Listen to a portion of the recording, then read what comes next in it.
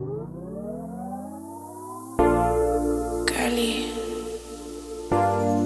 dark child.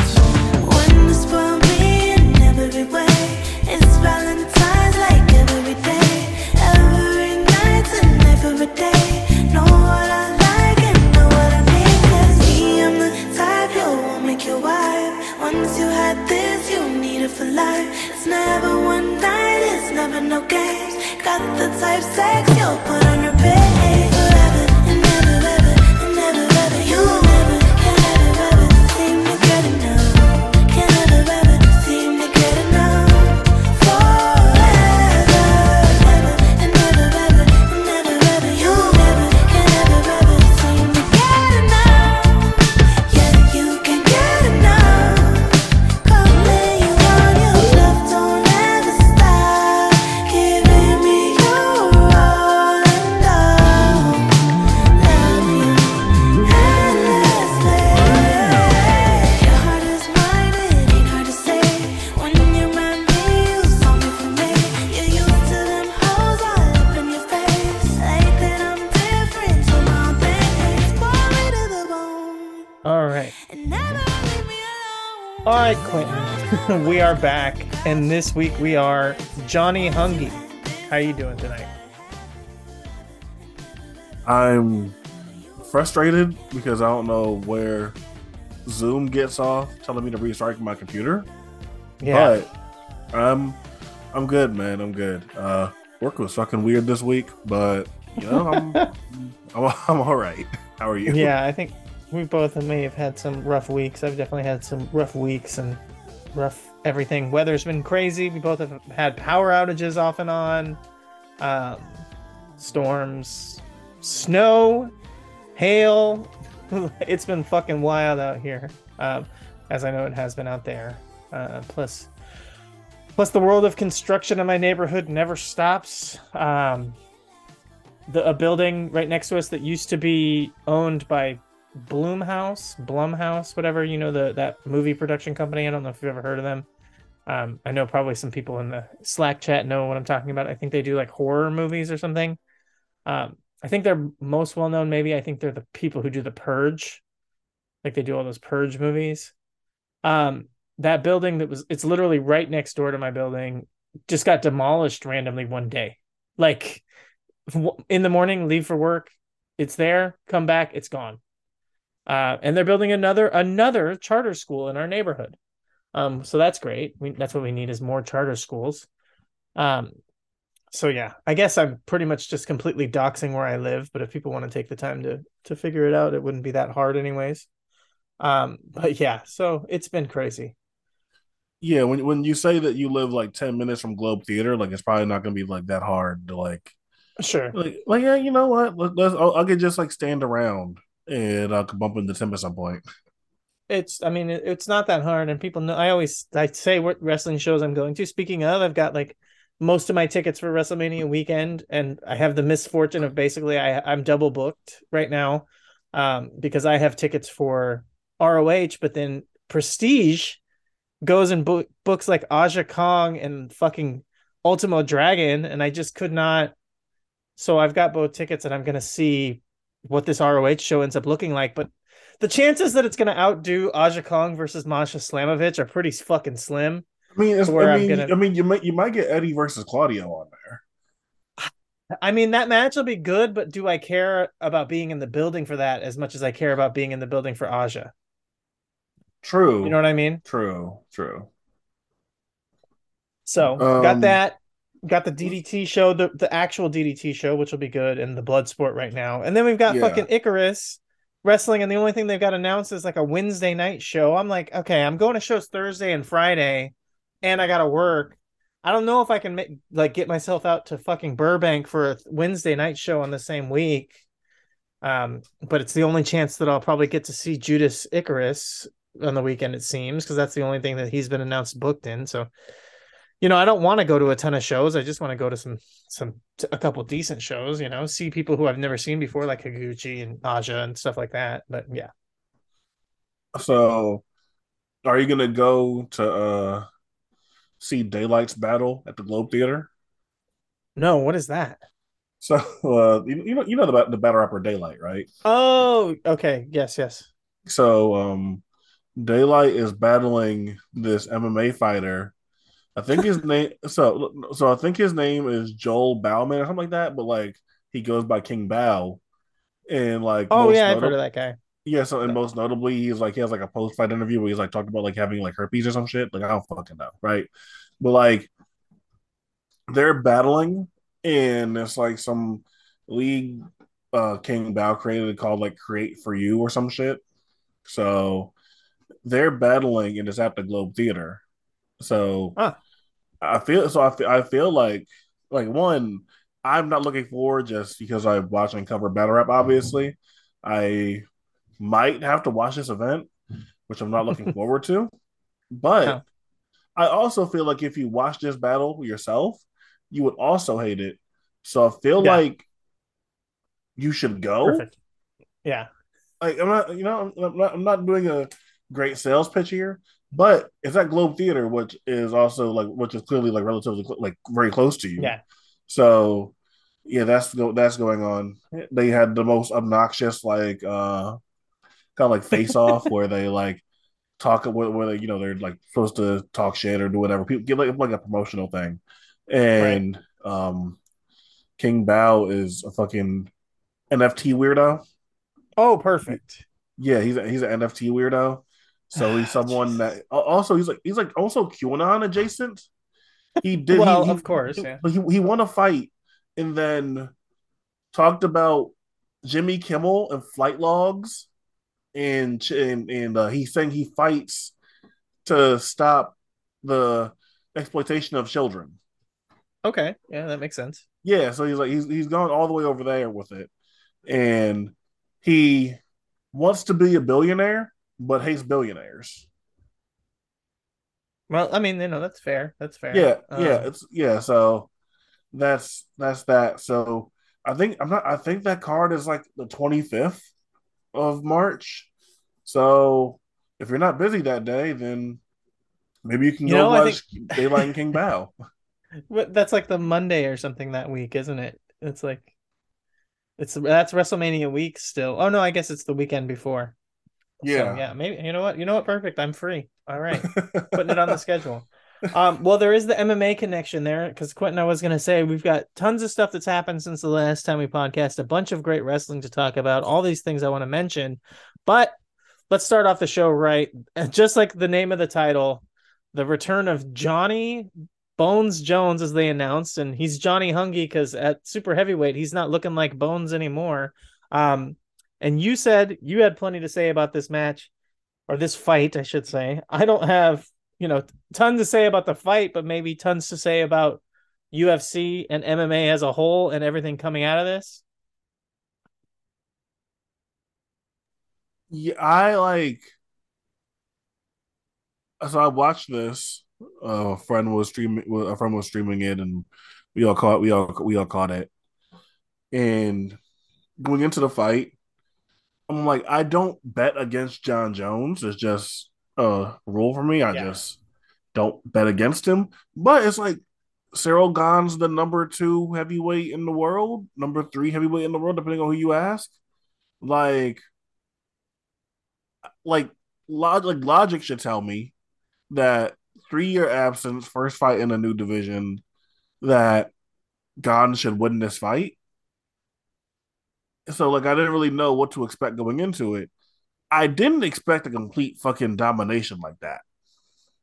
With Incredible. Yeah. I couldn't even really process what happened because they exchange they do an opening glove exchange. Jones gets kicked in the dick. That's really the only actual offense Gahn gets in on Jones. Yeah. like, Jesus. and the next thing I know, they're tied up. They're tied up in the cage, and Jones is like positioning the whole time is just fucking remarkable. And the next thing I know, he's behind him. I'm like, wait, how did he do that? When did he get Yeah. there? And I'm like, okay, that doesn't look like it's in tight enough. And then he stays on his back it's like what the fuck is going on? I I truly couldn't believe what I saw. I didn't know whether it was Gon was caught off guard and like the moment was too big for him. I didn't I really didn't know what to chalk it up to. But the fact that Jones went and beat or what you would say like a top two or three heavyweight in the world after that layoff in his first fight in the division is some Yeah. we like this conversation shouldn't even be happening anymore. Like No. hate him, do whatever, but like whoever is like the best fighter ever, like this shouldn't even be a conversation anymore because that shit doesn't even make sense. And it seems like Stipe is gonna be the next fight. And if he goes and beats Stipe, then like there really shouldn't even be a conversation. But yeah, I was just in awe watching it. I was literally jaw dropped, could not believe what I saw. Yeah. I mean, there's the GSP thing and people talk about that but I mean, completely effortless. Completely. I mean, I was it was so early in the fight and it looked like so nothing that I was like kind of not really paying attention and my first thought was like because of the way that they were situated I was like did Jones get like a triangle pushing him up against the cage, right? Because he was out and the way that they were that. So then I like rewatched it and I was like, no, like it was just the lightest, awkwardest guillotine with Gon's back up against the cage, and he was, I guess, just tapped, was just out. I don't even fucking know. It was crazy. It was crazy, and as you said, Gon gets zero offense. It didn't even look like it was in that deep, right? It didn't even look like it was in at all. Like it was crazy. It was. That's why Jones is just fucking so crazy. weird. Like when I saw him in control, I'm like, okay, yeah, like he's in control, but like he's not in any real danger here. Then he just like kept it on. Yeah. I'm like, Well, he adjusted. He almost yeah, completely let go and like readjusted, but it was like still didn't look good. you know. And so I'm just sitting here like, nah, there's no fucking way. Like no, No. because Yeah. again we watch this stuff like we know that if there's one thing you're not supposed to do, you're not supposed to just like keep wearing your arms out trying to force a submission that's not in a good position. No. So And yeah, the angle that it was at. he kept his guillotine on, and like to us, it's not looking like it's cinched in that deep. But I guess he adjusts and does whatever, and it still doesn't even look like it's in that deep. And then suddenly No. Gon taps. I was like, wait, what the fuck just happened? Yeah, the angle that they were at, the fact that they were up against the cage, like I don't understand why Gon even tapped. It's like, but I guess it was just, I guess he had to. I guess, like you said, he might have been just fucking in awe and just starstruck at the level of what was going on and where he was at. I mean, I guess that's possible, right? But fuck, like it's nuts. And yeah, Stipe next, and that continues to prove Jones. But I mean, obviously, the big asterisk and the big question mark is Nagano, and like the fact that fight's probably not gonna happen, but is probably the only real competition for for Jones that's out there in the heavyweight division at this point. I don't know if anybody else can is there's anybody else anywhere that can really come up or maybe the wheels fall off on Jones relatively quickly at this size because we did not really get a good look at what heavyweight Jones actually looks like in a fight because this was not a fight. Yeah, I don't like. Part of me is like, damn, do I want to see what this like looks like in a rematch? But Yeah, no, I don't know. I mean, yeah, I don't know what happened. This is Gon who took Ngannou to 5 rounds. right. So there he has to be better than this, right? He has to be better than this. But and like I really like Gon too, which is why I was in such disbelief because I really like Gon. Yeah. Um, He looked like a but fucking amateur though against Jones here. I mean, he yeah. really did. All the Um, way down to like you said, opening up the match with a fucking foul kick to the dick. Like this guy looked just completely outclassed. but yeah, not like there's all I think that's a big part of it too. And like I feel like it's interesting to look at the contract disputes going on with UFC and even in NFL right now with Ngannou in UFC and then Lamar Jackson right now within the NFL. Like guys who I think is like pretty clear they're worth the money, worth whatever money they're asking for, but whatever like ownership's refusal is to give those guys that kind of money. When like I feel like those guys are worth like whatever they're asking for. Yeah. I feel like it's like especially like and got like we know the heavyweights and MMA and in combat sports we've seen that like we've seen smaller guys can make money. We've seen that, but like at the end of the day, like this is still a society that likes to watch the big heavyweights, and if heavyweights are good and in a good place in the division, then people are gonna buy heavyweight fights. Yeah. That's just It's easier to that's just draw what it as a is. heavyweight. Same thing. It's just easier. Yeah. Same thing with boxing. Like there's a reason why heavyweight boxing now that that's like become a bigger trend again is where a lot of the ticket sales are. That's not a surprise. So if you have a guy that has all the potential to be your biggest heavyweight star possible, at least since Kane, then why would you not do that? It doesn't make any sense. So that's Dana being Dana and how stubborn he is. And then I know you're not like the biggest sports guy, but Lamar Jackson literally has won an MVP and led his team to the best record in their conference before, and probably wants at least like one of like the most lucrative quarterback deals of all time, which of course when you're trying to build a roster you don't want to pay someone that much money, but at the same time when some of the precedents for this contract are shit like Deshaun Watson getting one of the most lucrative contracts of all time after the sex scandal or mid the sex scandals, and without having accomplished nearly a fraction of what Lamar Jackson has accomplished, getting that big of a contract. The market's just the market. That's just what it is. And if you have a guy that's an MVP level talent and at some point has led you to the best record in the conference, then you just got to pay him. And so he plays for the Baltimore Ravens, obviously, where I live and where I'm from. This is the only good quarterback the Ravens have ever had.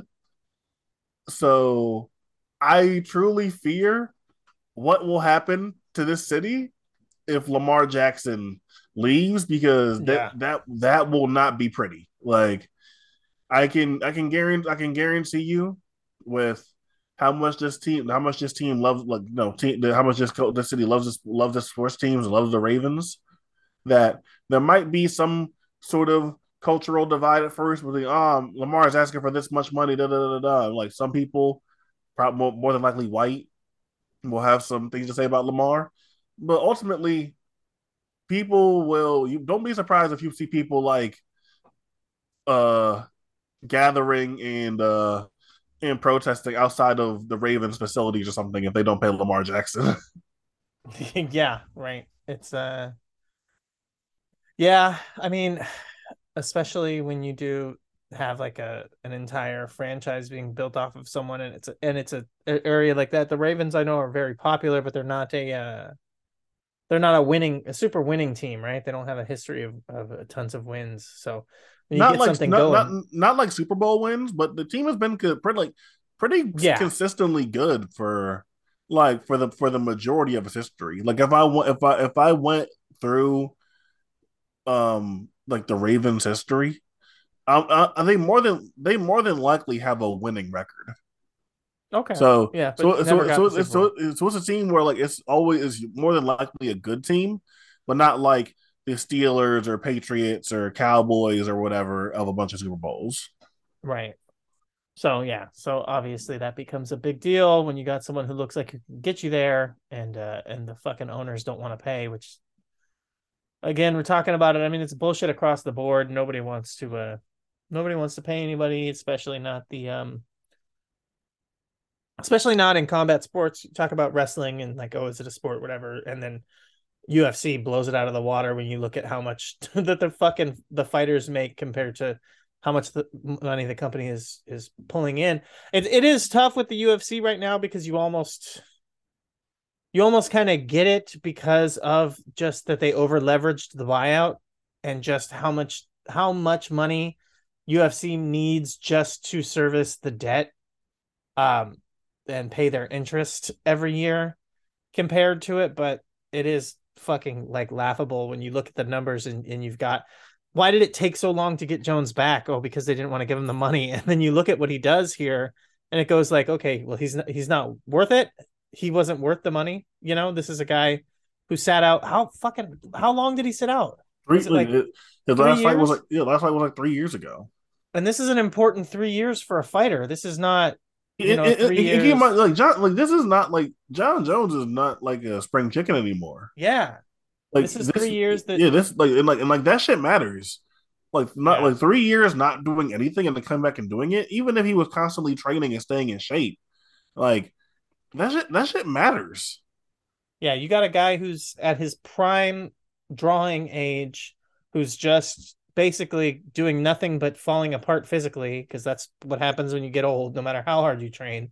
And you're going to give him a 3 year layoff over money. I mean, this is not to defend Jones as a person, because obviously we all know he's a piece of shit, but, immensely charismatic, like just has it. And on top of that, just a freak when it comes to fights. And comes from the athletic family and football players and all that, and like was a football player himself, and then like decided to get into fighting because he just was like, I can do this, and then somehow had this aptitude for it that's fucking, again, freakish. And as you said, like the conversation feels like it's over, and maybe we sound like some of these people reviewing AEW Revolution just with the hyperbole, but But it's not. I mean, Like it's it's not. just like It's it's not. just not. Like it's and like obviously like sports are constantly evolving and changing and whatever. But just with my own two eyes, like with the eyes that I've been using to watch MMA since I was 7 or 8 years old, I've never just been in constant awe of someone the way I'm in constant awe of him when he fights. Yeah. Like it's Yeah. just and like the closest thing is probably like Khabib and like I really like GSP, but like Khabib and like some of the stuff he was doing versus like Justin Gaethje is like maybe like the closest thing to it. But nah, it's Jones to come back and do what he did just now in a different weight class. When we're looking at his body type and how lanky and skinny he was, and how he's looking, it's like, oh, is this really gonna work at heavyweight? And it worked like easy, like it was like a hot knife through butter. Like it worked that well. So yeah, it's probably like Khabib for me, just in terms of runs that I saw and the awe that someone left me in. But it's Jones clear number one for me. Yeah. Yeah. I think that's it. Um, Anything else on all that before we move on? No, I think we're good if we're gonna start talking about AEW now. AEW, what are you talking about? We're going to talk about the number one pay-per-view company in the history of wrestling, Stardom Triangle Derby Final. We could do a whole bloodline Oh, yes. story recap. We could do that. Well, like I said, tons of stuff happened. I feel like most of it is getting talked about at levels of deserving, like Saber, Ray and Clancy, Miracle Gen versus Violence is Forever. Um, the stuff from the Noah, the Muda's Final Bye Bye, All Star Junior Festival had some decent stuff in there. Dragon Gate, Champion Gate. I don't know if you watched any of it, but there's a couple decent matches on there worth watching. Um, but the one thing I wanted to call out that I think like nobody talks about. All right, DPW Violence is Forever defended the tag team titles against MSP and Rise Above. Great match. Highly recommend it. 3-way tag match, really good. Lucky Ali, Colby Carino in like they called it a Carolina Warfare match, career versus title match. It was fucking amazing, fantastic. I think I tweeted kind of a joke saying like, if the Texas Death Match is like half as good as this, then it's going to be a great pay-per-view or whatever. And obviously that ended up being fantastic, but really, really good. Definitely worth people going and checking out.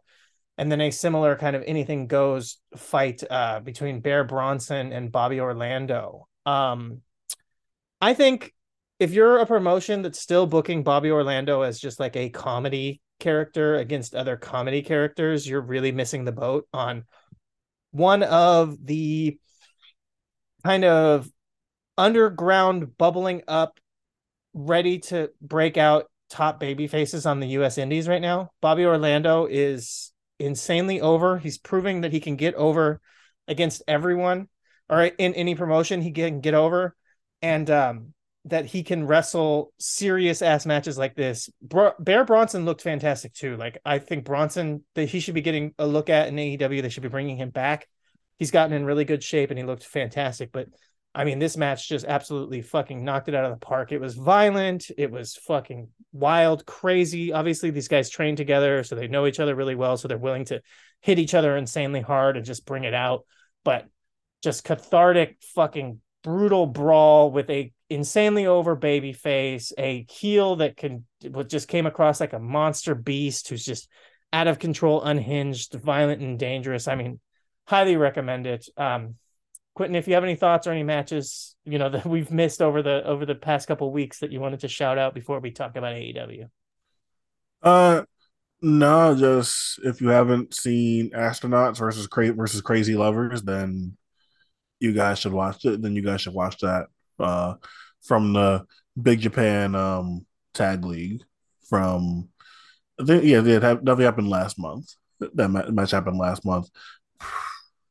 Well, at least my favorite tag match that's happened so far this year. But I really love that. If you want to see the astronauts doing something different and delving more into the deathmatch world, then I would say check it out. That match is a ton of fun. Nice. All right, I have to check that out. There was that was another one. It was Abe on the junior festival in the opening dark match or whatever. That was like just knockout great. It was maybe the best match on the show was the dark match or whatever. So checking out the astronauts there in a different setting is probably worth looking at.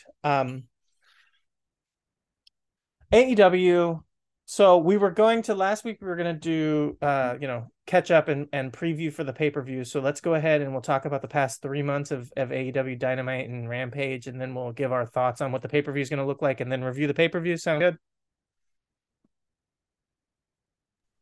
I mean, why stop there? I feel like we could just do the last 4 months. Really. Sure. That's fair.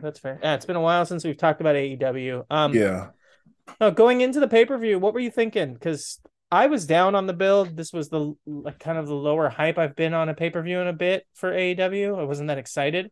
Did you go into it excited? What were you thinking? Because we haven't even talked about that. Oh yeah, I wasn't really into the build.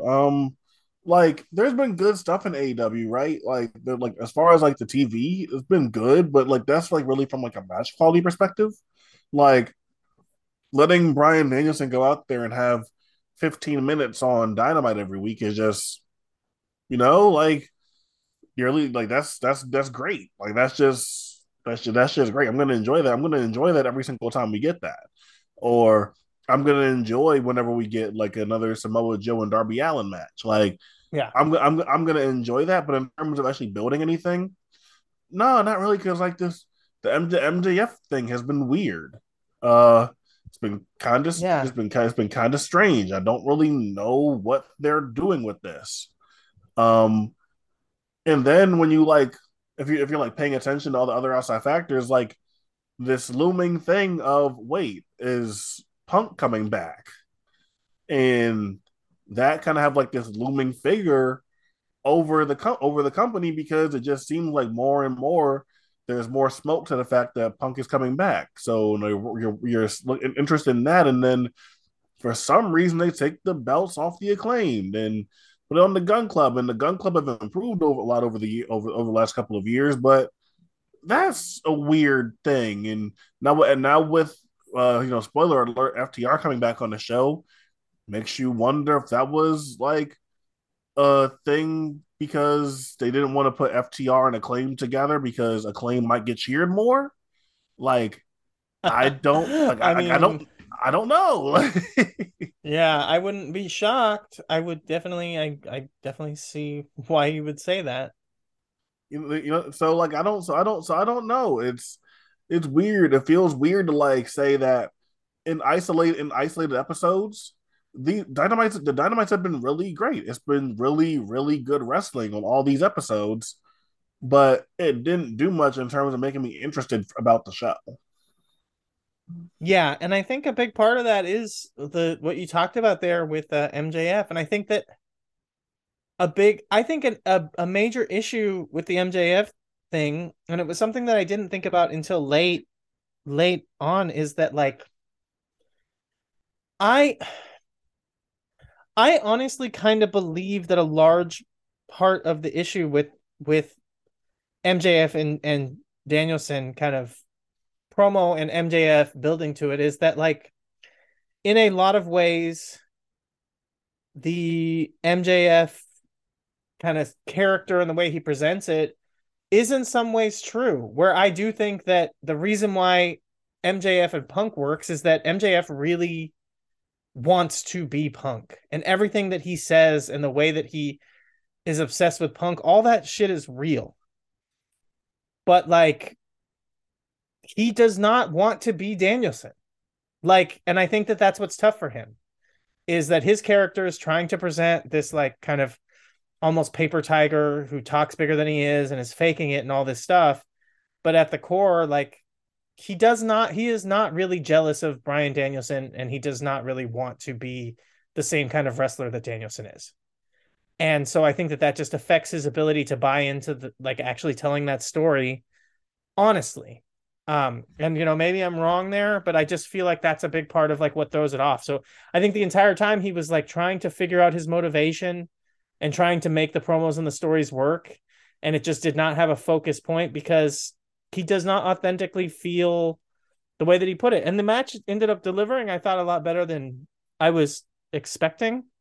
But that's also because like you know, Iron Man matches are bad. That's like one of the craziest parts about this show is that like the two biggest matches on the show, and possibly I'd probably say the two best matches on the show, are two stipulations that I have always said I think are bad wrestling stipulations that usually produce bad matches.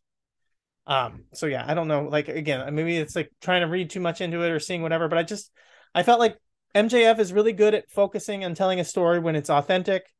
Um, and unfortunately, I don't think he could be authentic in, just being honest about how he feels about Danielson because Like I think does he gravitate more towards a Punk type wrestler?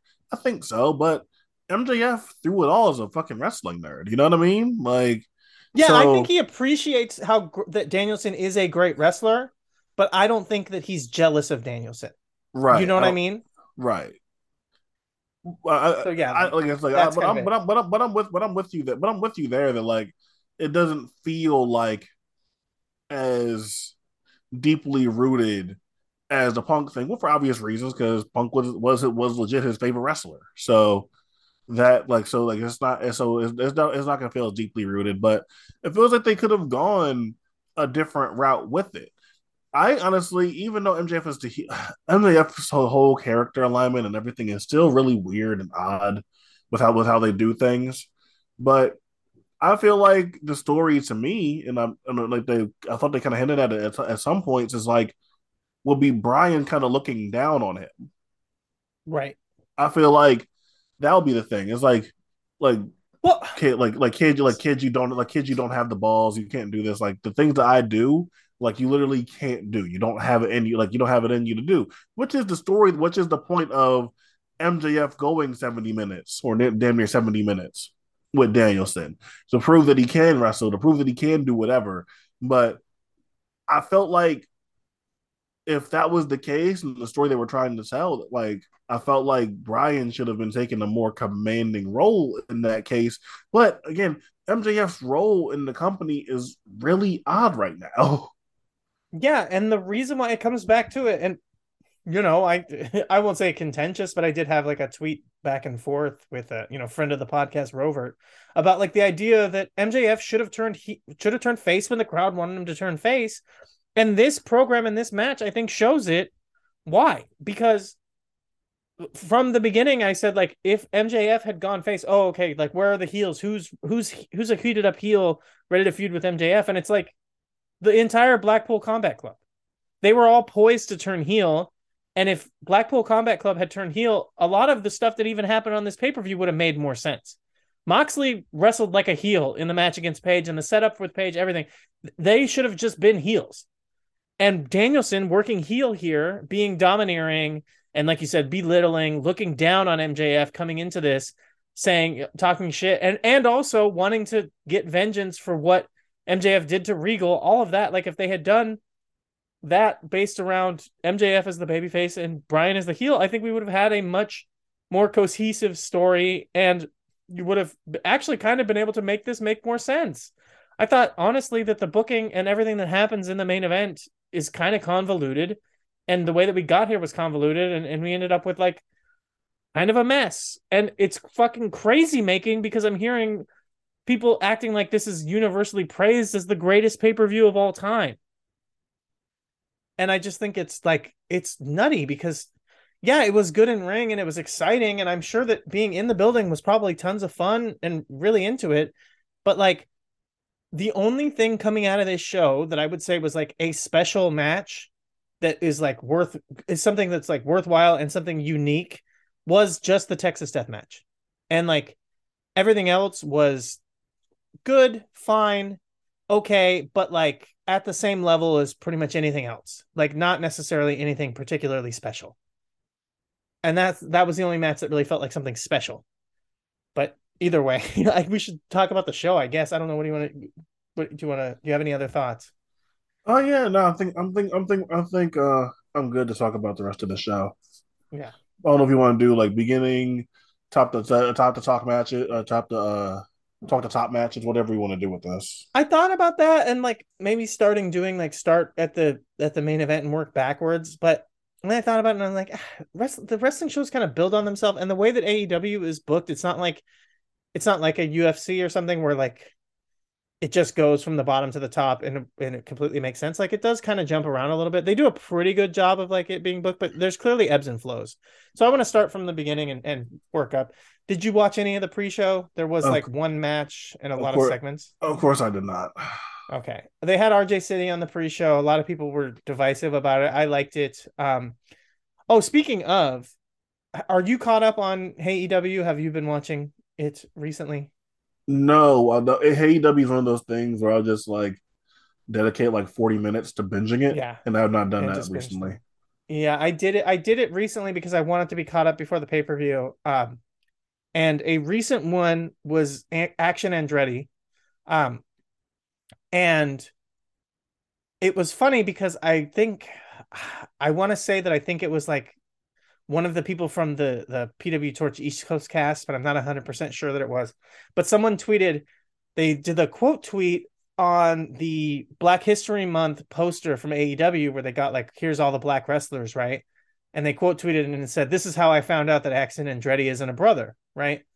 Which I thought was funny, but like, whatever. So, then I was like, oh, okay, I guess he's not. I kind of accepted that. On the AEW with Action Andretti, RJ City directly asks him if he's black, and he says he's half black. So Action Andretti is half black. Yeah, Action Andretti is half black. Huh. And it's weird that they didn't put him on the poster for the Black History Month. Huh. So did not know that. Yeah. I didn't know it either until I saw that. But yeah, he said, yeah, I guess people can like think because of my features or whatever, blah, blah, blah. Because I thought like maybe, I don't know, whatever. But yeah, he's half black, and for some reason he was not put on the poster, but it is what it is. It does play into, I guess, the first match on the actual pay-per-view, Chris Jericho versus Ricky Starks, because Andretti does come out in the middle of the match. I want to talk a little bit about the match. Is good. I thought it was actually executed really well. Ricky Starks looked great. I loved the counter of the Judas effect, all that stuff. I thought that they, these two make sense together. Ricky Starks is, he's a Jericho kind of wrestler in that, like, I love Ricky and I actually think he's really good, but he clearly wants to be a sports entertainer. That's why like the WWE thing and the Cody Rhodes thing really does make sense. I think Ricky would be stupid to try to go to WWE because I don't think he'll have the career in WWE that he can have in an AEW, but he comes across like the kind of guy who clearly wants to do that, right? But I did want to talk about the Chris Jericho clout vampire conversation that people try to argue and disprove and use this match and use pay-per-view matches as the argument for look at how much this guy loses on pay-per-views. Wait, wait. Hold on. Hold on. No. Are there people that actually try to argue that Chris Jericho losing makes like granted, like, yeah, he's been putting over people like Eddie Kingston and Ricky Starks lately. Like, there's no denying that. Put over him, I look, man. No, man. Yes, he's a fucking clout vampire. He does this all the time. Like, the fuck are you talking about? He like routinely dominates the promo segments. Like, and I get it. He's a ratings draw, so I can't even say that it's a wrong thing, but he latches himself on to whatever the hottest actors in the company. It's not like he's picking someone out and like, I think this guy will be a star and deciding to give him a rub. Eddie Kingston was already hot. Ricky Starks was already hot. Like, it wasn't Chris Jericho being so kind enough as to reach out to this guy that was struggling to get over. Give me a fucking break. I don't understand that at all. So if anyone's actually saying that or arguing that, I don't understand what can be done to make it any more clear. I truly don't understand. Like, yes, he loses because he should fucking lose. Because he should fucking lose. He should lose. At this point, that doesn't mean that that he doesn't try to attach himself to whatever the next hottest act is in AEW. He absolutely does that. Constantly does that. He siphons off of the top most over people. I mean, you could argue, oh, he's a heel. He should want to work with over baby faces. Oh, no, I don't think I am. Oh shit! No, you're not. Because I was not muted. I guess maybe you just can't hear me. My speaker cut out, but yeah. Either way, yeah, like obviously he you could argue, oh, he's a heel, he should want to work with over baby faces, blah blah blah. You could also argue Action Andretti he picked out of nowhere and put him over or whatever, but it's kind of like, oh, how much did he really put him over, this and that, whatever. Like, I agree with you. I'm just kind of steel manning the counter argument against those points there. But here's the argument that I think a lot of people overlook. And it's an argument that I picked up years and years ago from a man who I definitely respect when it comes to political brain power and when it comes to clout vampirism, because he studied under the learning tree of some of the best clout vampires of all time in the clique. And that is X-Pac. And I recall a X-Pac shoot interview where he explained that whenever they would book anything, he would always be like, yeah, let's set up the program. Let's, we'll do whatever, as the heel, I'll beat the guy to set up the program, blah, blah, blah. I'll beat the guy a couple times on TV and then I'll lose on the pay-per-view. And meanwhile, the reason why he would always do that and the reason why Chris Jericho always loses on pay-per-view is because more people watch TV than pay-per-view. You get 1 million viewers on television and you get 100,000 people buying the pay-per-view. So Chris Jericho, if you look at Chris Jericho's win percentage, you go, oh, he loses, wins, whatever. He's got a little bit higher win percentage for the past couple of years, but it's not crazy, and he definitely loses. Now, you take that same win percentage and you take a look at it based solely on television and exclude pay-per-views, and it goes through the fucking roof. He does very minimal jobs on TV, and he does most of his jobs on pay-per-view, because just like I said, just like X-Pac, who learned from the fucking clique, he understands if I beat these guys multiple times on TV in front of 1 million people, it doesn't matter how many times I lose to them in front of 100,000 people. More people see him win. More people see him constantly winning. Like, that's even overlooking, like you said, on television when it comes to the promo segments. More people see him constantly getting the heat in the beatdowns. More people see him domineering on the promo segments, controlling the promos. The fact that he's a fucking guest commentator all over the YouTube and on Dynamite and everywhere. This guy is clearly putting himself over more than anyone else constantly, and he's picking his spots and then giving the token losses when they don't count as much. And if you don't understand that, you really just are like a brain dead moron who just goes like, oh, he lost on the big show. And that's when the blow off is, and that's the important story. You're adult if you think that what really matters is losing on the pay-per-view. No, like what really matters is winning on TV where more people are watching. More people see Chris Jericho win than see him lose.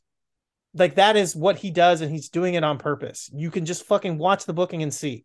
He wins more on TV than he does on pay-per-view.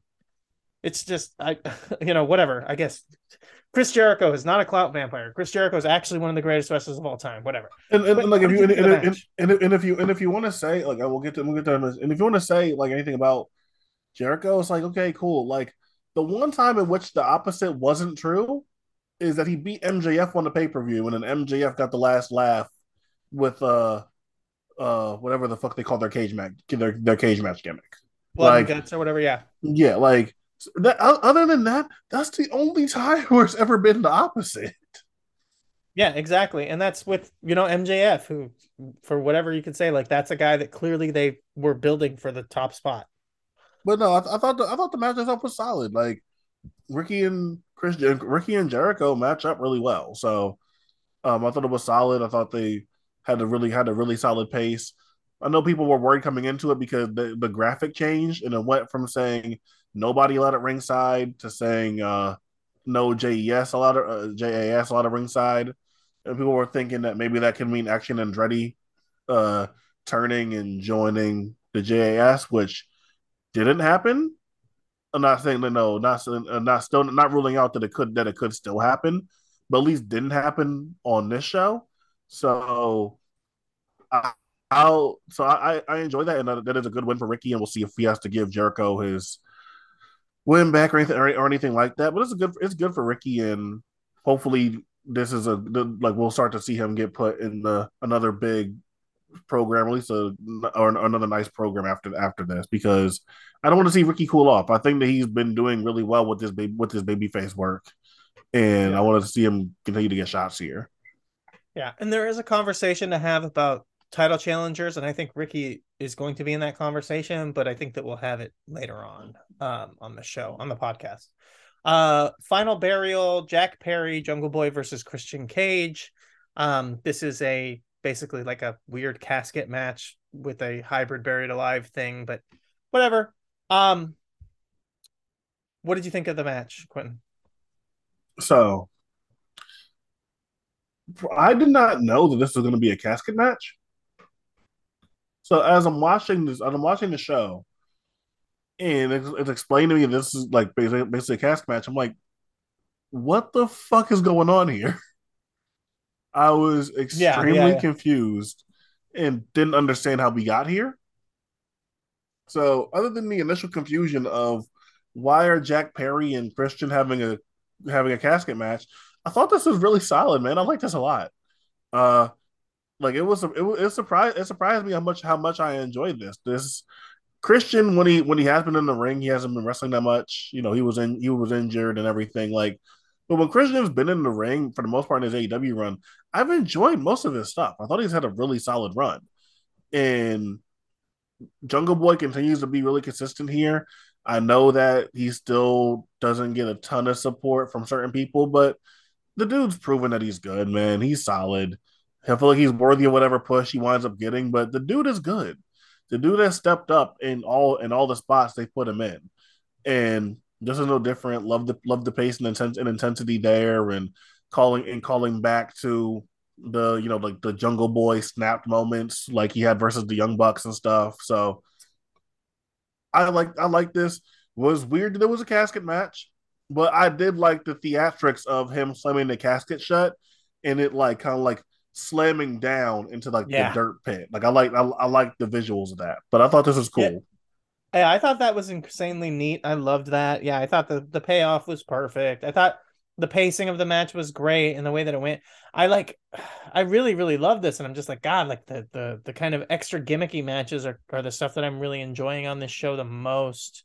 But I don't know, just a lot of the actual just like straight up wrestling matches were to me like a little either spotty or just kind of like, mundane, and this was like at least something unique. So I'm not sure. I thought the drama was great. It's weird. They really missed the button on a lot of things here. I think this show is happening like on the anniversary of fucking Luke Perry's death, and they didn't even mention that.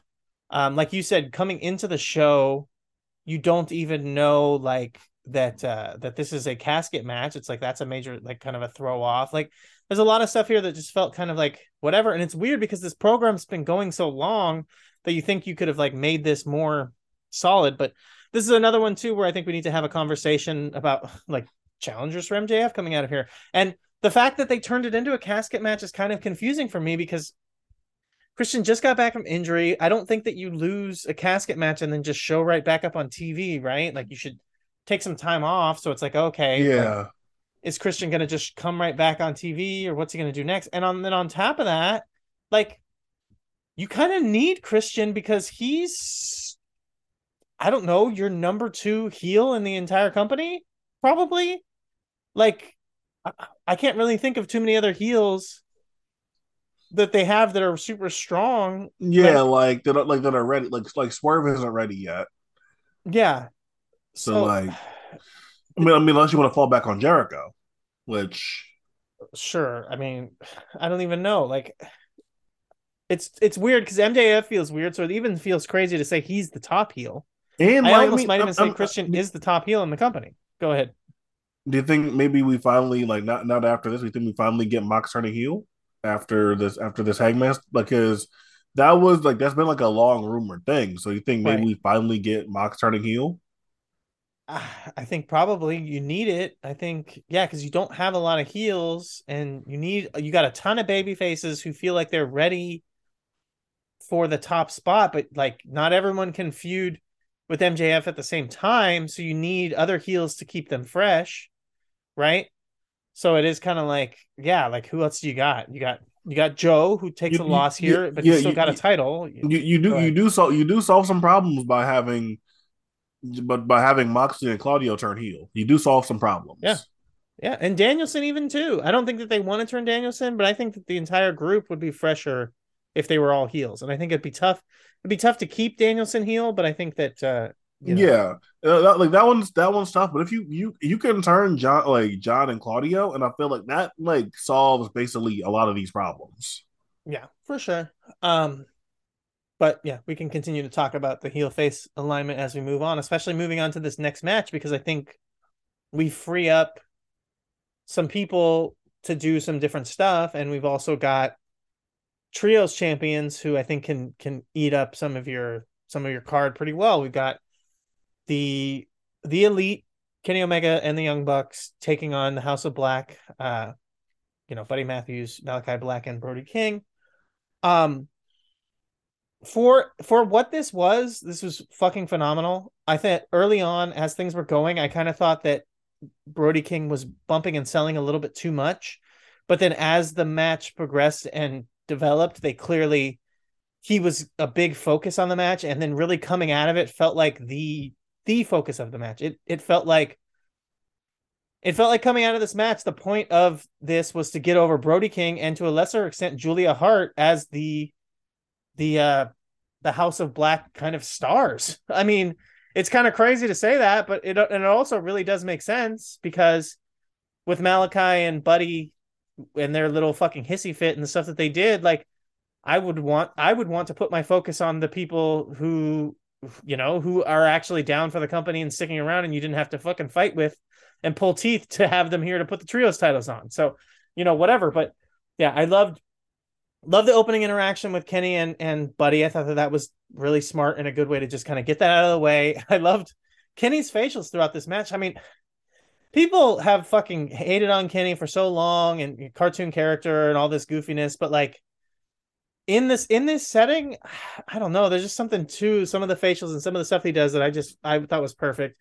When he starts up and he's matching up with Buddy and the way that he's looking at Buddy's chest, because it's like these two guys have been compared to each other so much, And then you look at Kenny now, and he's not as, he's not as roid maxed as he's been in the past. While Buddy is just fucking peaking to the hilt. And the way that he's like, you could tell he's like really impressed looking at his physique. He's like, damn, did I used to look like that?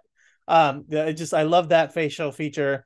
And then their interaction, and then Malachi comes in. And one thing that crossed my mind that was kind of interesting is like Malachi and Buddy next to each other.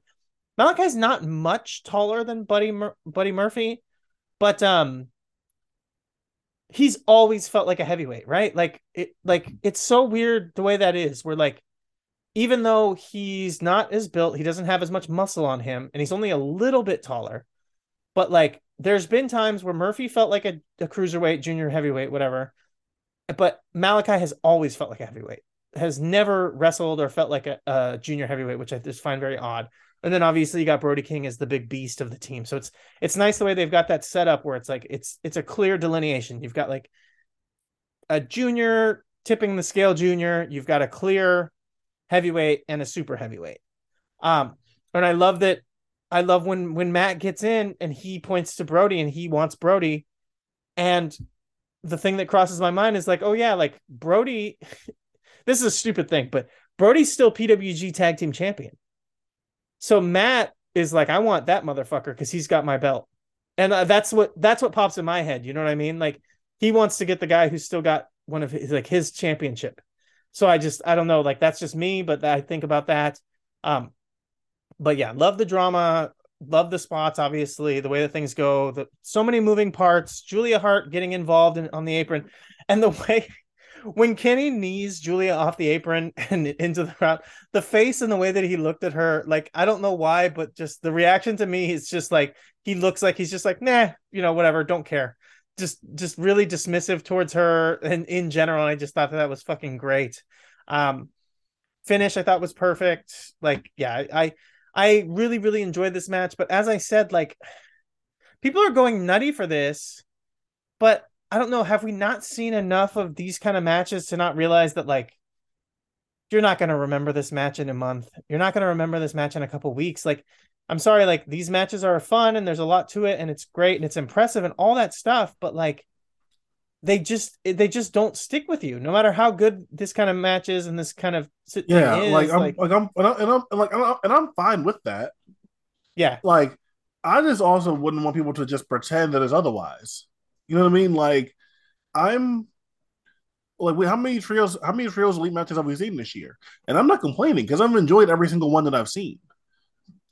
I enjoyed all the ones in the tournament. I enjoyed all that. Right. I enjoyed all that stuff. I enjoyed the death triangle best of series. I enjoyed that. I enjoyed this, but like there hasn't really been a ton of like story continuation with any of this. It's been a lot of spots, which is good, and I'm not mad at that. And this isn't like a Kenny or the Bucks, whoever doesn't like don't tell stories, because this definitely isn't the podcast that like says anything like that. But like these have been fun matches, man. Like from Aussie Open to Death Triangle to the Best Friends to all this, like we've seen all of it this year, and maybe you can say the Elite as a sixth man we're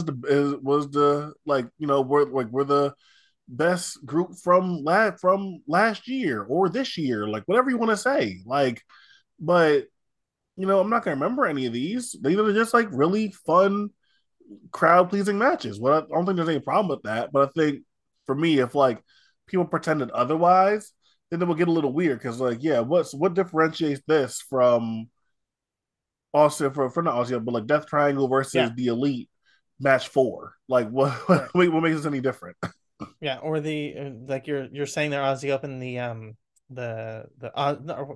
United Kingdom kind of match or whatever, like, yeah, like, and that's the crazy thing, because I hear people giving this 5 stars, and I'm just like, I don't know, like if you know that a match is going to just pour through you and you're not going to remember it in a week, like I don't know how you can give something like that 5 stars. I really don't. Like, no matter how good it is, like, and how impressive everything is athletically, I can't give 5 stars to something that I know is just going to have no real impact a week from now, 2 weeks from now. Like I don't know.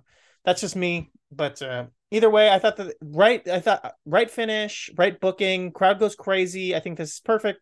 And as I talked about, now we can go to kind of resetting the Young Bucks as a tag team. And maybe Kenny Omega. I think, my booking, I think Kenny Omega should probably be the next pay-per-view challenger for the title.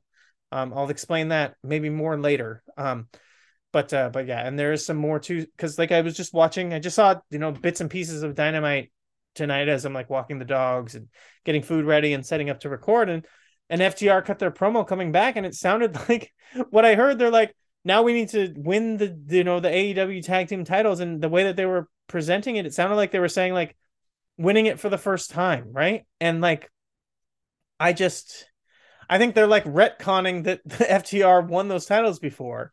I'm not mad Yeah. at. I'm not mad at that. Like No, I'm probably fine with that. Yeah, to do that and then to set up to rematch the Bucks and FTR now, with the titles and make that. So I just think that's probably where we end up going. And I'm not, again, like you said, not mad at it, because this is a match that feels like it should have been able to do something. And we just, at the time, weren't able to, the couple of times that we got it. And now it feels like we're probably ready to actually do something with it, coming off of the year that FTR had last year and where the Young Bucks are. We can actually like get what we thought we could get out of this match. Speaking of matches, wait, hold on before we move on with that. Yeah. So they the Elite drops the belts here. You did mention that you think it's time to move towards FTR in the Elite for the tag titles. Do you think that any smoke to the idea that the Elite are leaving and that Punk is coming back, or do you think that Punk is coming back and they're going to stay and that they're just going to work whatever out? Do you think Punk's not coming back at all? But there's a thing like, okay, people like have this like at least like I was thinking like Punk is coming back to some people. So are you putting any stock into that? Yes, I think that there's a chance that we'll see Punk coming back. I don't know. I don't know if that means that the Elite is leaving. It feels weird to me, the idea that they would go, especially to the WWE. With the way things have been going lately, the teases and the rumors of all this stuff, and a lot of it like has been staying in the favor of AEW. I think especially with, mustached Vince showing up backstage, that people are just like real shaky about the idea of WWE selling, about the idea of Vince being in control again, the idea that you can just like, oh, let's just pop over to WWE, it'll be great. I don't think that that's necessarily where it was at even just a few months ago. So yeah, I think that there's some smoke that Punk's coming back. I really do. And it's fucking crazy based on the story that just recently came out, thanks to the Fight Game Media Discord. That like it was bigger than even what most of us thought and what most people were saying about what was going on backstage, which is fucking nuts, because if that story is true, which is like seemingly is, the idea that you would bring Punk back is kind of crazy, especially because what's the story for those that might not know? What is the story? Okay. That was on there, obviously. Not saying it's true, but like what the story that was on there. Right. So the story that's going around now is that basically MJF should have won the title from Hangman, but Punk said that there was no chance that he was going to lose to Hangman because of, the workers' rights promo, whatever. And he was so pissed off that he refused the job. He was supposed to lose to Hangman, which obviously would have changed everything a lot about Hangman's, title reign.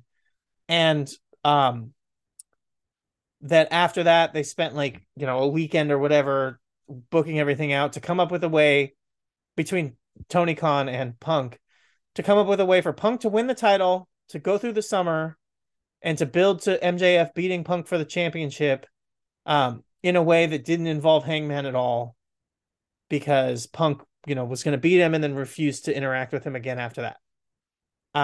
And obviously everything turned out the way that it did. So whatever ideas they came up with, which I think probably would have been, fine, whatever, did not come to fruition. But yeah.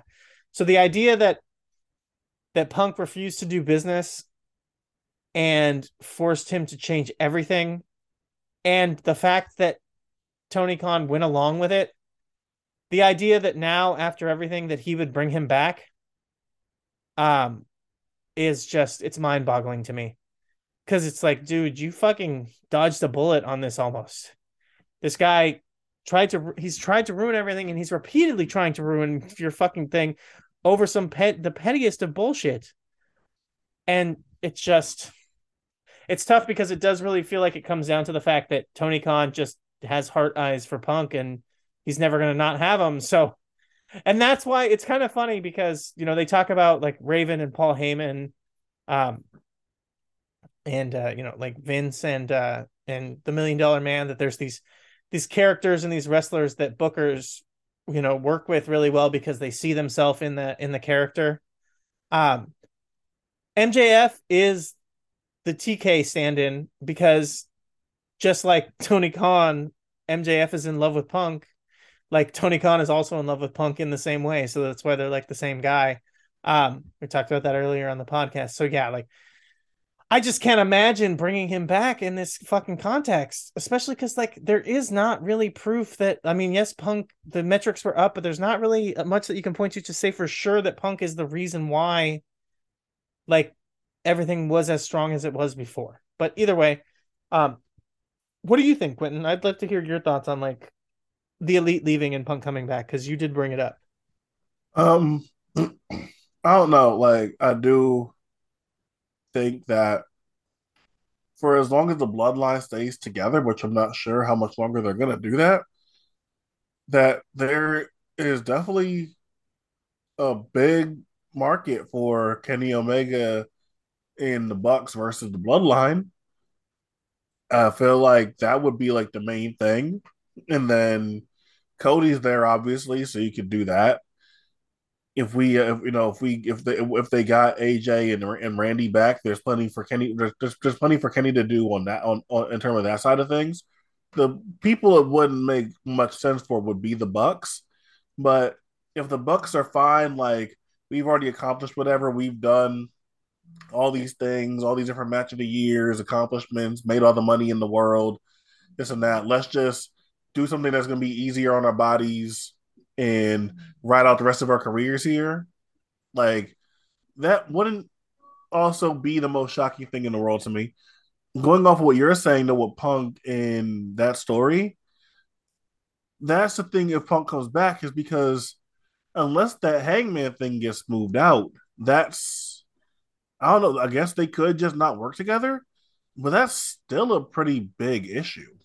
How Like, do I they feel not work like, together? I mean, coming out of this pay-per-view, yeah, Hangman is like that's like the thing. presented as a top guy. And yeah, I know that's the thing. Is like this is a top guy. He's probably gonna be like the challenger, whatever the next pay per view is. Like, he is one of those guys, and I don't really know how you could just keep them separated for so long. And hopefully, the best thing you can do is try to address the issue and smooth it over. But if this is Punk, who still is in rampage mode, hasn't cooled off yet, then I don't know. But that'll be, for me, like that'll be like the condition of coming back. It's like, fuck the Elite. Like, Hangman is gonna be a guy that we foresee being with us for 10 years or so. You like, if you're gonna be with us, you gotta like figure that out. And if that's not the case, like I said, what the fuck the Elite and all that stuff, like I feel like the Hangman thing is like a really big issue. Yeah, no, it's the biggest issue, because like you said, I don't even think Hangman should be the next pay-per-view challenger, and that's because I've got bigger thoughts on the whole thing, which we can get into. One thing that did cross my mind coming out of this and coming into all the stuff that we're talking about here swirling around, and coming into the return of FTR and what happens on Dynamite, whatever is okay. How much of this, with FTR bald, as people like to call him, I liked cut versus gut, but whatever, that's fine. Dax the Axe. Um, how much of his working online and on his podcast and on Twitter is obviously just a work, and like that he's, did come back here, and that they've, the report is they've signed a long-term deal to stay and this and that.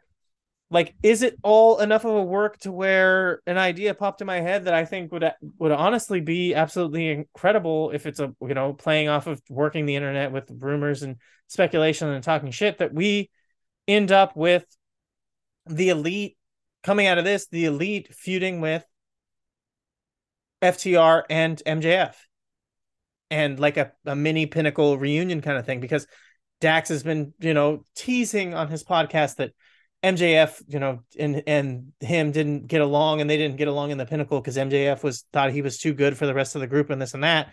And if he's working, doing these teases and rumor and innuendo like around that they're leaving the company just to come back, maybe the stuff talking shit about MJF is the same thing, that he's just working something to tease to them coming back together. And that would honestly be, I think, a lot of fun to spin off with the tag teams and the singles and doing trios, and the kind of feud between the groups, I think would actually work out pretty good to build as the feud that goes through into the next pay-per-view. That's what I think. Like I said, I was going to save this, but that's what I think makes the most sense. Is that likely to happen? I don't know, but either way, I still think that we end up with those constellations at the next pay-per-view, which is Bucks and FTR and Omega and MJF. But the crossover between the groups, I think, would make sense. Moving on to the women's match, women's three-way match. Phenomenal match, I thought. Like, really, really good trio or three-way match. Saraya stayed out of the way, hit her spots here and there, looked good at times, physically better than she has. Ruby and Hayter are great together. Ruby just obviously born to ragdoll. Hayter, roughneck, fucking abusive, just violent fucking wrestler.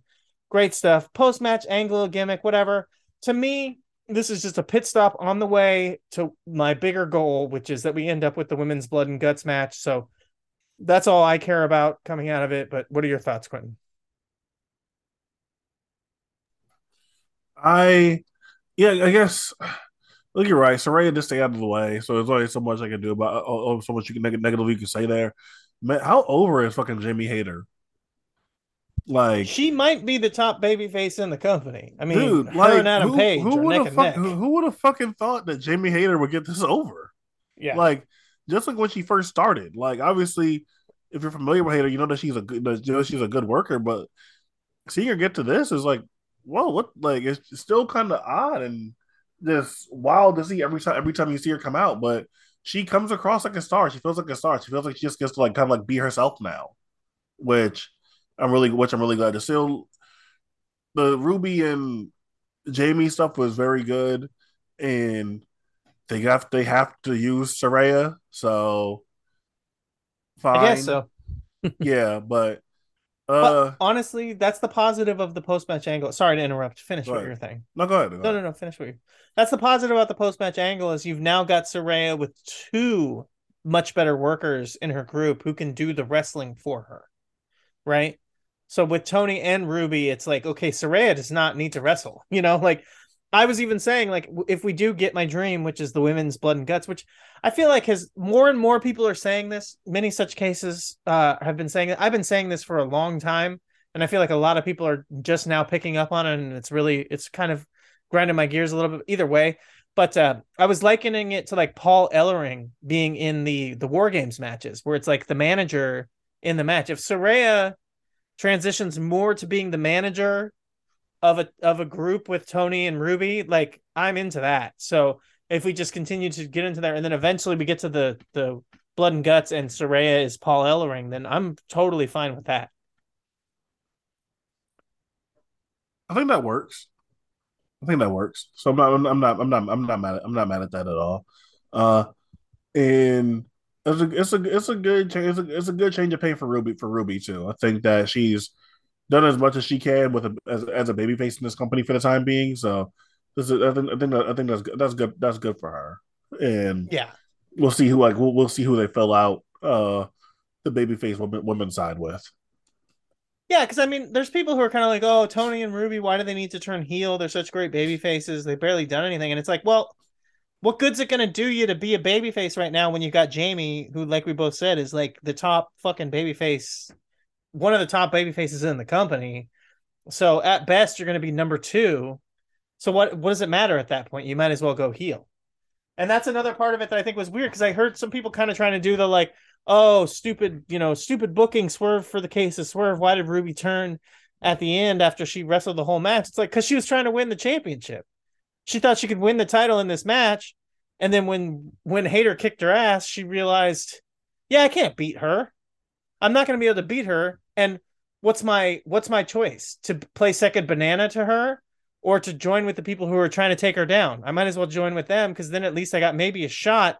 We can work together to beat her. But otherwise, all I got to do is just be fucking play second fiddle to her, right? So, like to me, it made perfect sense. I think it's really weird when people don't understand like really just simple logic. Like it wasn't like, oh, she came into this match thinking I'm going to turn on Jamie. It's like, no, after she wrestled Jamie, she's like, yeah, I got no fucking chance. I'm not going to be able to beat this bitch. She's fucking amazing. She's kicking my ass and the crowd absolutely loves her. Like my only chance is to team up with other people and then maybe we can work together to take her down. So yeah, it's to me that's like very obvious. Um Mox Hangman, I already said to me, got to be match of the night. The only thing coming out of this that feels like something special. Quentin, what did you think? I really liked this, but I don't think I loved it as much as everyone else did. I thought this was really good. Um, and I think that the ending definitely takes it up a notch. I loved how it felt like things escalated for sure. Like in terms of match structure, it felt like there was something constant to it. There was a constant level of violence, and they got to it immediately. And things felt like they escalated. It felt gritty and nasty the whole time. It didn't feel forced or overly gimmicky or whatever.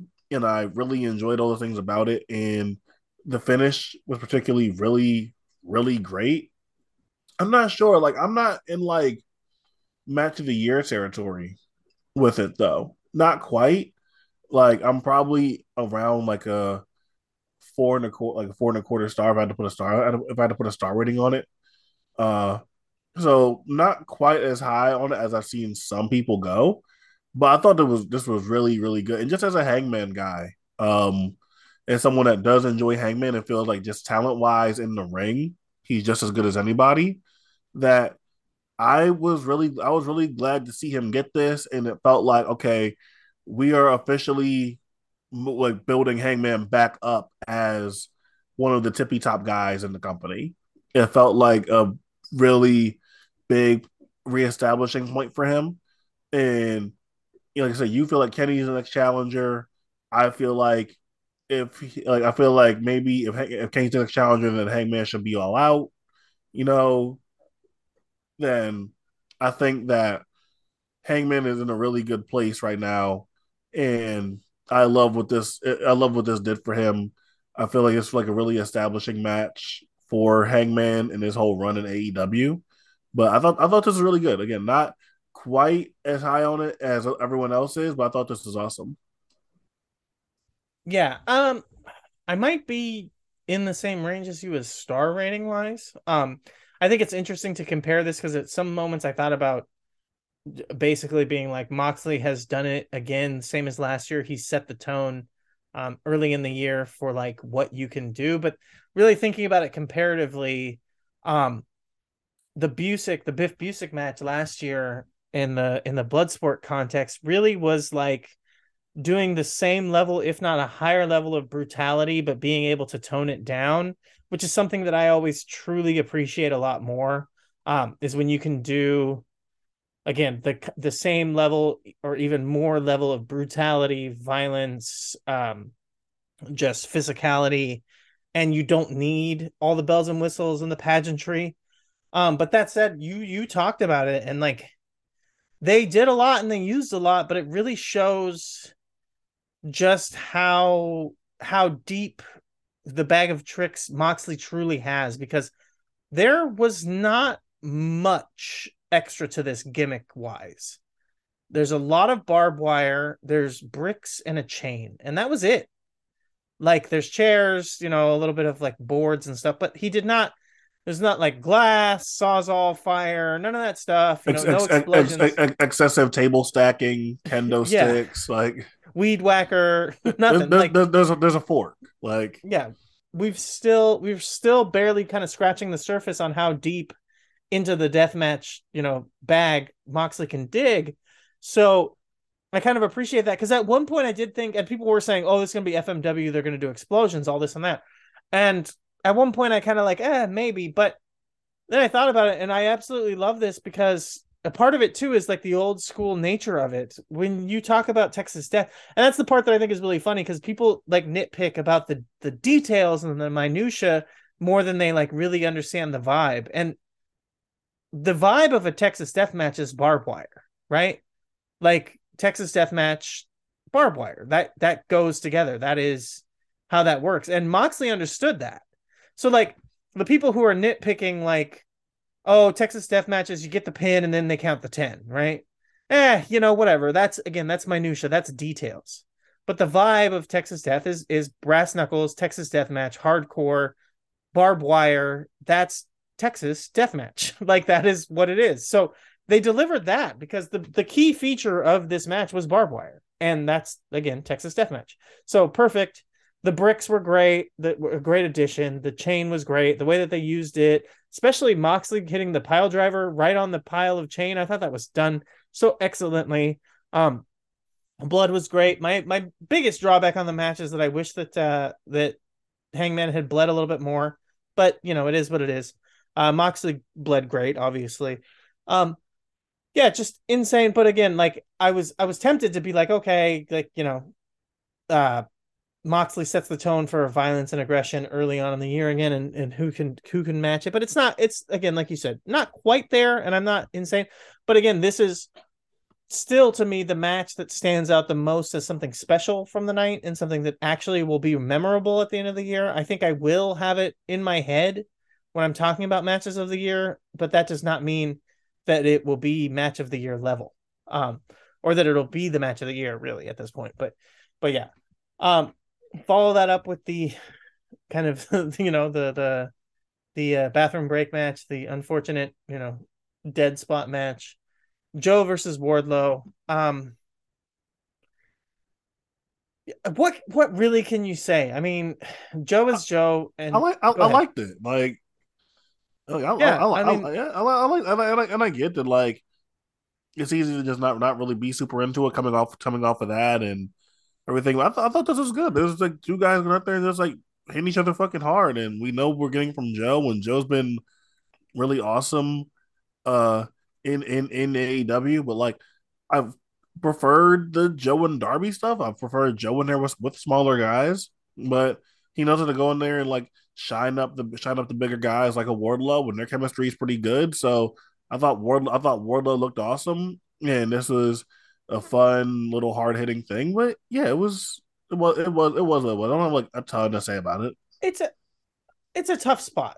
It's a tough Yeah, spot, and that's mostly what the issue is. The match itself was good, and the match, that's kind of the hard thing, is that the match, I can't even like pick it apart and say like, oh, they should have done this, that, or the other. They delivered the match that you would expect. no, it's a It's hard just, spot. Every like yeah, when like going after the match that's designed to be like like we can. That's the that's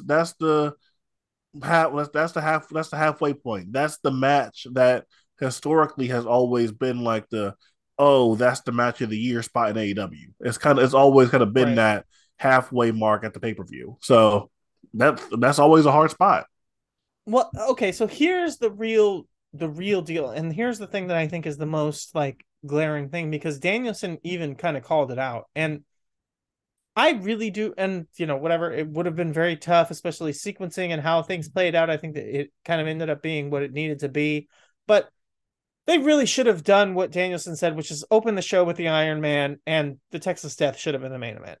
Like you probably would have had to change some stuff about it to make that really work. But to me, it made a lot more sense, and it would have probably delivered a lot better because nobody would have had to follow the Texas Death Match. And I just think, like, unfortunately, that's, where you're at. But again, like, realistically, it'd be very tough to pull off, but I would have absolutely loved it to be that way. Also, part of that is like, I think that would have made sense if you did that and Danielson won the title, but obviously that's not the way that they were going. So, whatever. Either way, like you said, the match was good. If this match was like on TV or something, we fucking lost our mind for it and thought it was really great. Joe was great. If this was on ROH for the, ROH TV title, would have been great. But it was just in a bad spot. And that doesn't make the match bad, but it does mean that, like, for the first, 5-10 minutes of the match, they were dealing with getting the crowd reset and getting the crowd back into the mindset of watching wrestling. Either way, moving on from the tag team title match, 4-way, this is like hoopla, but honestly relatively reserved for a 4-way tag team match with a ton of hoopla guys, right? Like, this was not really over the top. It wasn't crazy overbooked. It didn't have too much. It had some gimmicks. It had, Jeff Jarrett in all of his glory. Where do you come down on this resurgence of Jeff Jarrett now? Because tons of people are, like, finally realizing how great he is, and, like, I don't know, as the quintessential TNA podcast, shout out to You've Got to Be Kidding Me. But yeah, like what do you think about people finally realizing that, like, Jeff Jarrett is great, and the reason why he's great is because he knows he sucks? Like, that's the part that I think is very funny, is that so many people were worked for so many years thinking that Jeff Jarrett thought that he was actually, like, this fantastic wrestler, and didn't realize that, like, he always presented himself as a piece of shit heel. He almost never presented himself as, like, the top babyface. Yeah, no. So I just have so many years of trauma of Planet Jarrett that I like Jeff, but it's just hard for me sometimes because Jeff has just dominated TNA so much when I was first getting into it. But I've always thought Jeff was served a purpose in wrestling in terms of his character and what he offers in terms of on the mic and his goofiness and stooging. I always thought he had a level of value, and now that he's older and not focused on and can just do that and doesn't feel like he has to be the guy to carry a company or be the main event guy or be the big name. Because, like, we can say whatever about TNA, but, like, maybe some of it also came from necessity. Like, he's the guy that started the company. He's also the most, like, as far as, like, guys that are being, like, regularly booked there, he's also the biggest name up to a point. So maybe it came out of necessity, but also, like, some ego stuff for sure. But end of the day, like, I've always thought Jarrett's skill set was someone that would be around in wrestling for a long time, and it's just proving itself now in this current iteration of him, where, like, he just gets to stooge around and be goofy, which is really just what he was when he first started wrestling. Like, that's just Yeah. kind of what he is, and I like that's the best version of him. Not that he can't wrestle, that he's a bad wrestler, but this is what Jeff Jarrett is. He's really good at that. It I think it's just so weird because, like you said, like, yeah, he was on top and in the main events for longer than he needed to be, but people really do confuse that with, like I said, like that he ever presented himself as the top best wrestler, top guy, and he really never did. Like, even in TNA, he was never the top babyface best wrestler. He was always a piece of shit. He was always a heel. He was always a bad guy, and he was pretty much always, like, cheating and doing underhanded, like, and again, it was not necessary, and it went a little bit too far at times. But even as you said, I can understand being like, okay, like, he is the biggest name and he is kind of the guy that's going to get the most attention. plus the connection and the family lineage and the fact that you can count on him because he is a partial owner and he's never going to leave. Like it's kind of the Lawler thing. And that was probably the biggest issue with the TNA stuff early on, is that they were really trying to mimic the Lawler thing with Jeff, which is the idea that this is the guy that you know that you're always going to have because he owns a piece of the company, so you can trust him, so you might as well keep him as the top champion forever because, you know, he's never going to leave. And it was just a different era where no one really wanted to see that. There's a reason why Memphis went out of business, because the territories died and no one wants that. They want fresher, you know, title picture. They want the title to move around, all that kind of stuff. At that time, long title reigns were not popular or in vogue. So there's a lot more to that, but I do think it's funny that so many people get worked over the idea that they think that like Jarrett ever presented himself as the top badass and the best wrestler. Like he never did. Jarrett almost never took himself seriously and always kind of presented himself as a second rate level wrestler who cheated to win and whatever. But either way, how do you feel about the Acclaimed? Like, I don't think that they've been solidified enough to where like they're bulletproof, but I hear other people kind of acting like they are. They're at the like that they think they're at the level where this doesn't matter and they're always going to be top level over and they don't need to win the titles back and all that stuff. I think that's really I think that's really weird. Yeah. Because what did they do to deserve that? Like, not that they're not talented or what did they like, I don't know what they did to earn that in the eyes of fans, because yeah, they're entertaining and the act is over and has been over and got over organically over time. But at the end of the day, like their reign wasn't like, again, you like them, you're a Acclaimed mega fan, but I think even you would say like their reign or how long they had the belt wasn't filled with a ton of great matches. Like it just wasn't.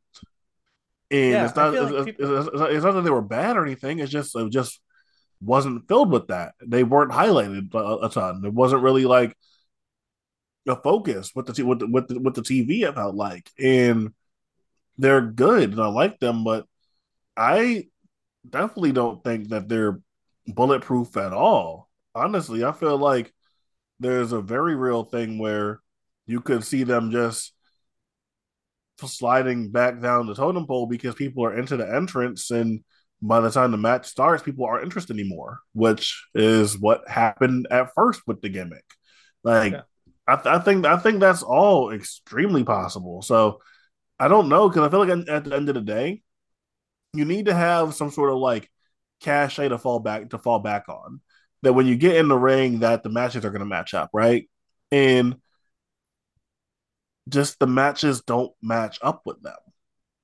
And I just feel like at some point that matters. And because they don't have that, they don't have it's Swerve on Glory, depending on the Swerve Your Glory thing, right? But like outside of that, I don't feel like they have those things to fall back on, which I don't, which is why I don't think they're in that position at all. Yeah, I get you. I think that they're very good wrestlers. I think that they've had some good matches.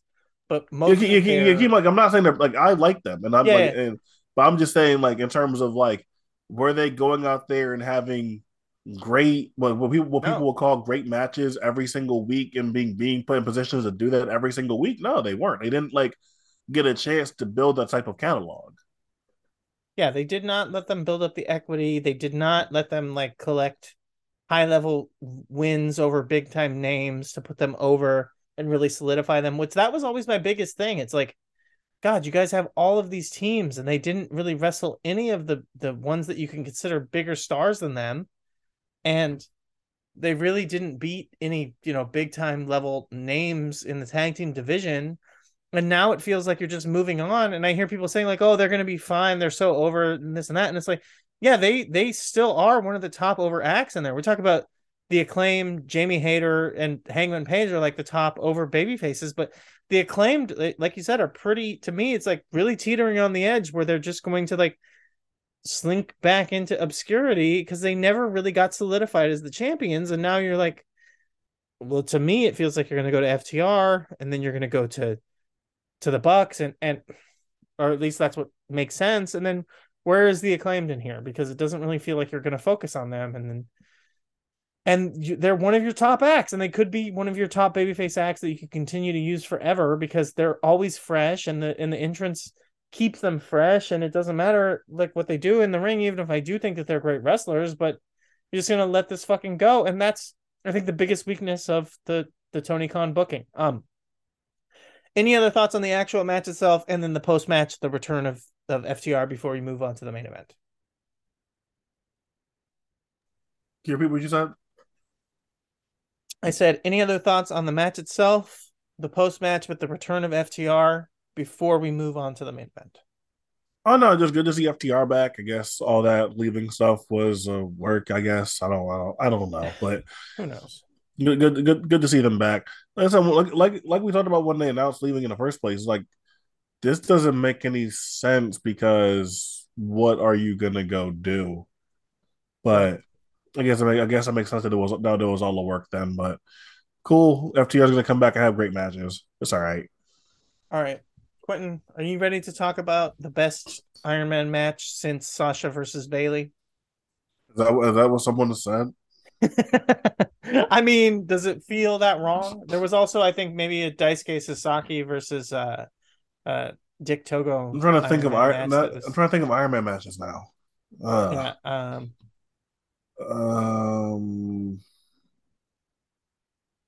yeah, I can't think of Iron Man matches in the last however many years.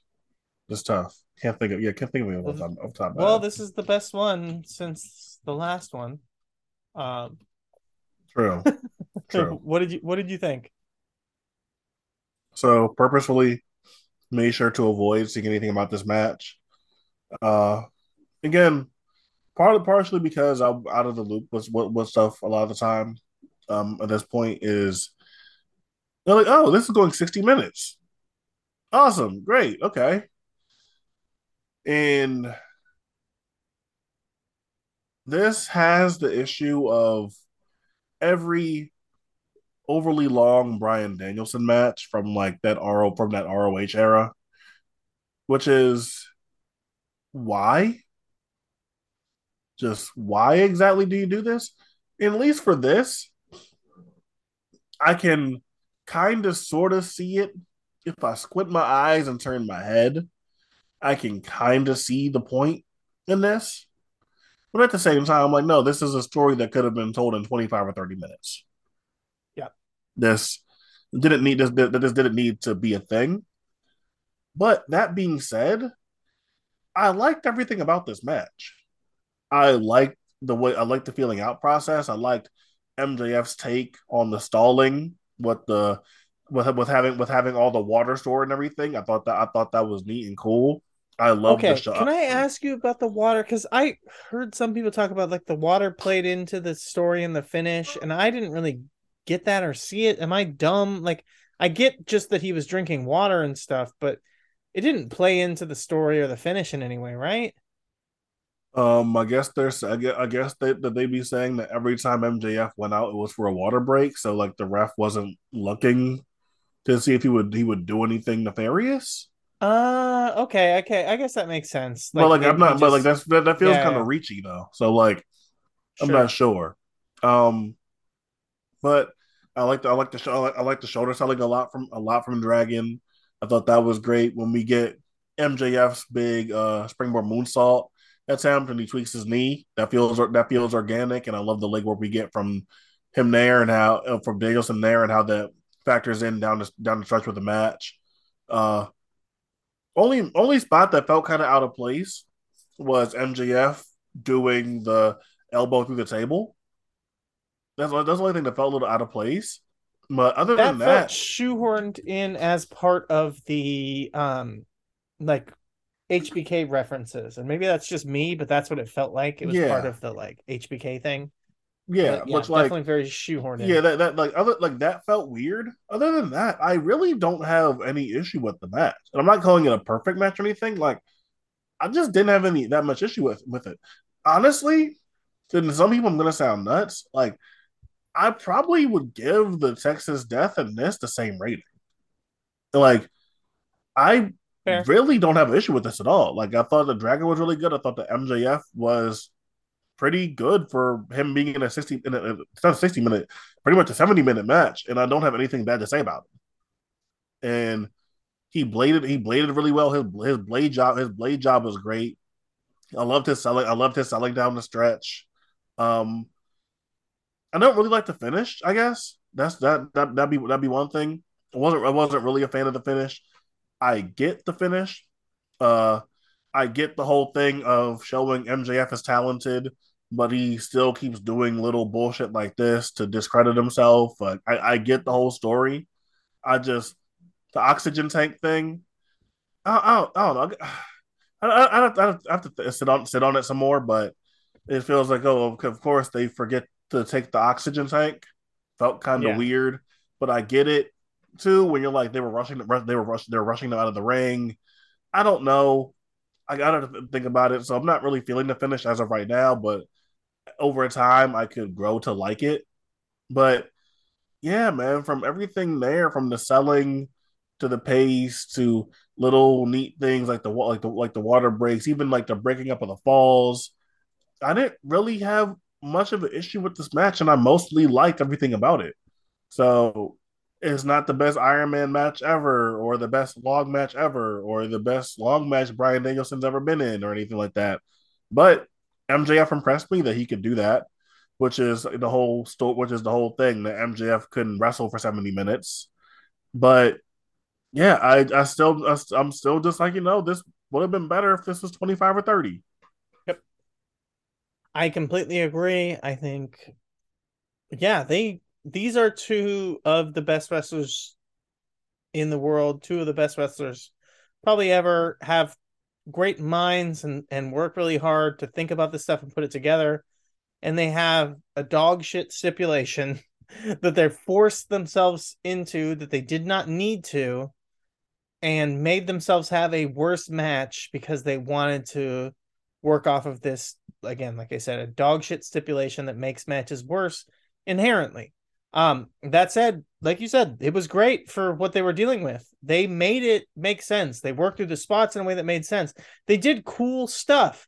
MJF throwing tequila on a child, I'm gonna say it. Everyone else is hemming and hawing and feeling bad. That was cool. I thought it was cool. It was great in the moment. It was great.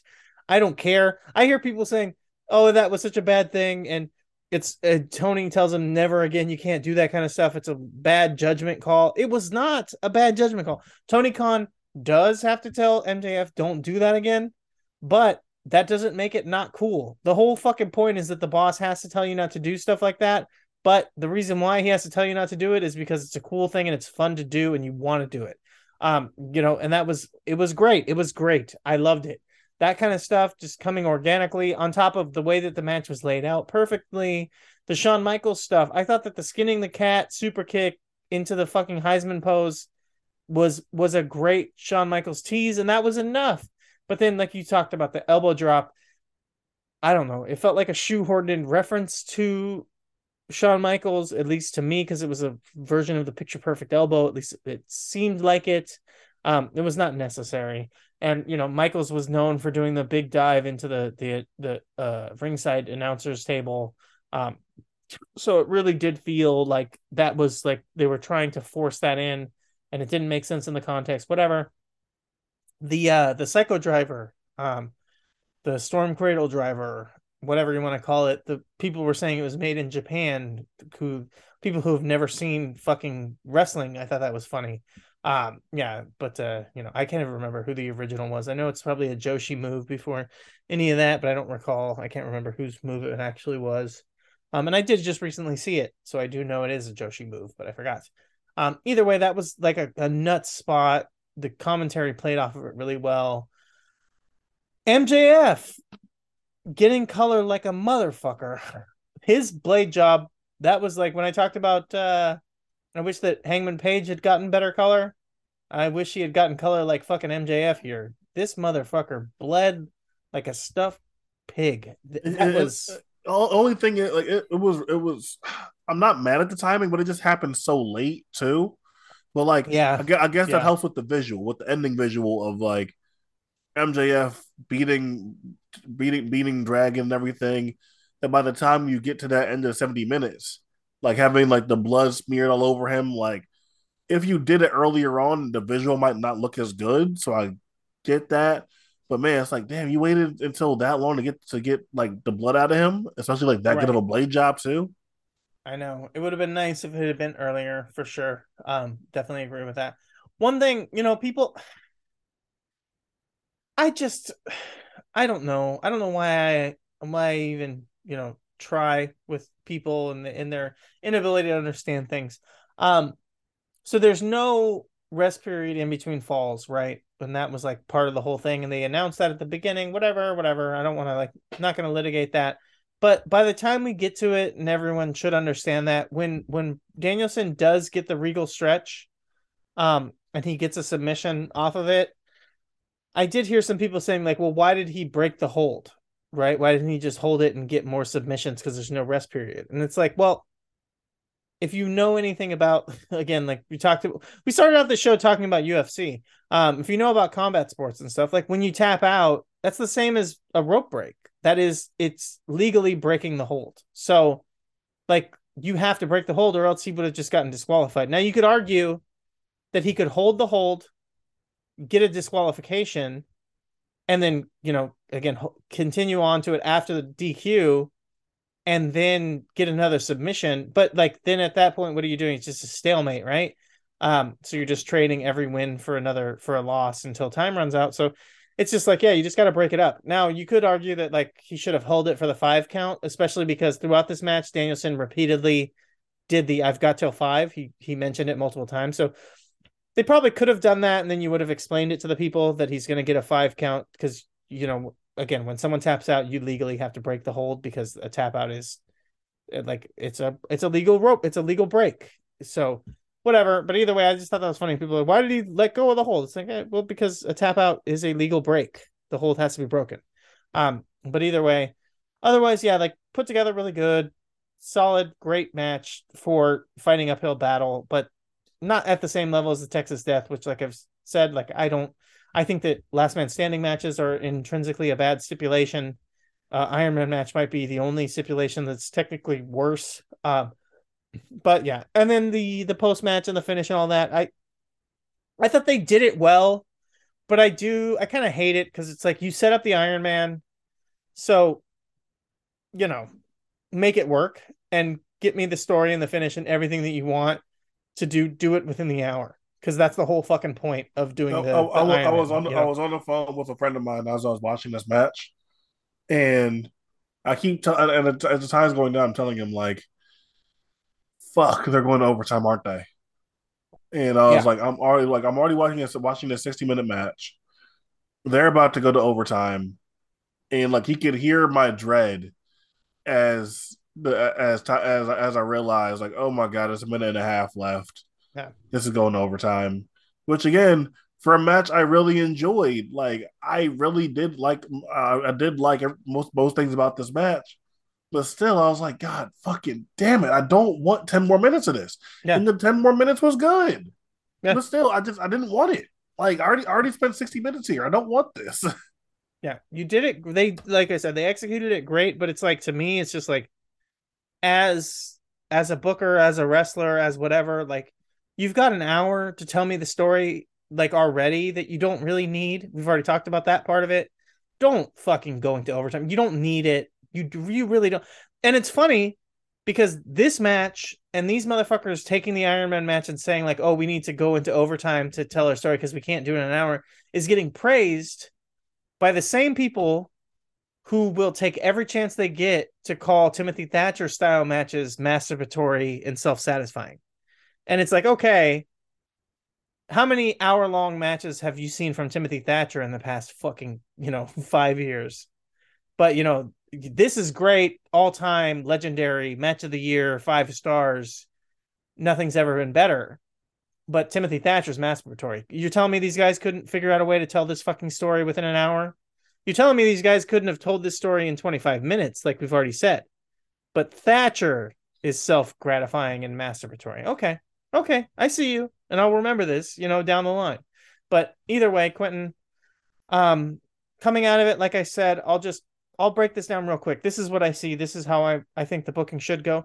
I was honestly kind of close because what I thought that they should have done, MJF fucks over Wardlow to lose the TNT title to Hobbs tonight on Dynamite. But what actually happened was QT Marshall showed up and helped Hobbs keep the title. Either way, spin out of that, do TV, build to Battle of the Belts, MJF versus Wardlow TV feud to keep MJF a little bit busy because MJF needs to get his win back from Wardlow destroying him last year, needs to be petty and fuck this guy over, and then spin out from there to Omega because we want to keep the title on MJF for a while, and Omega's a really good win for him to get against an established star who can take the loss, and that way you don't have to burn anything with any of the other guys. And then that's where I say, okay, then from there, you see how Jungle Boy is doing. Is he ready to be a challenger who can lose? Blah, blah, blah. But my big picture is Paige getting the title back from MJF.